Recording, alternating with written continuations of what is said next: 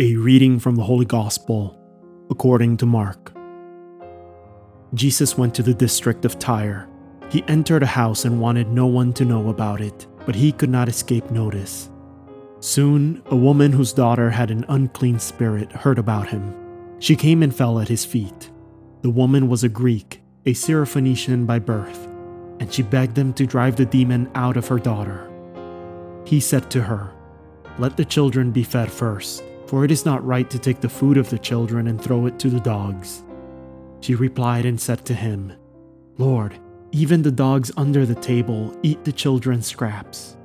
Then he said to her, "For saying this you may go. The demon has gone out of your daughter." When the woman went home, she found the child lying in bed and the demon gone. The word of the Lord.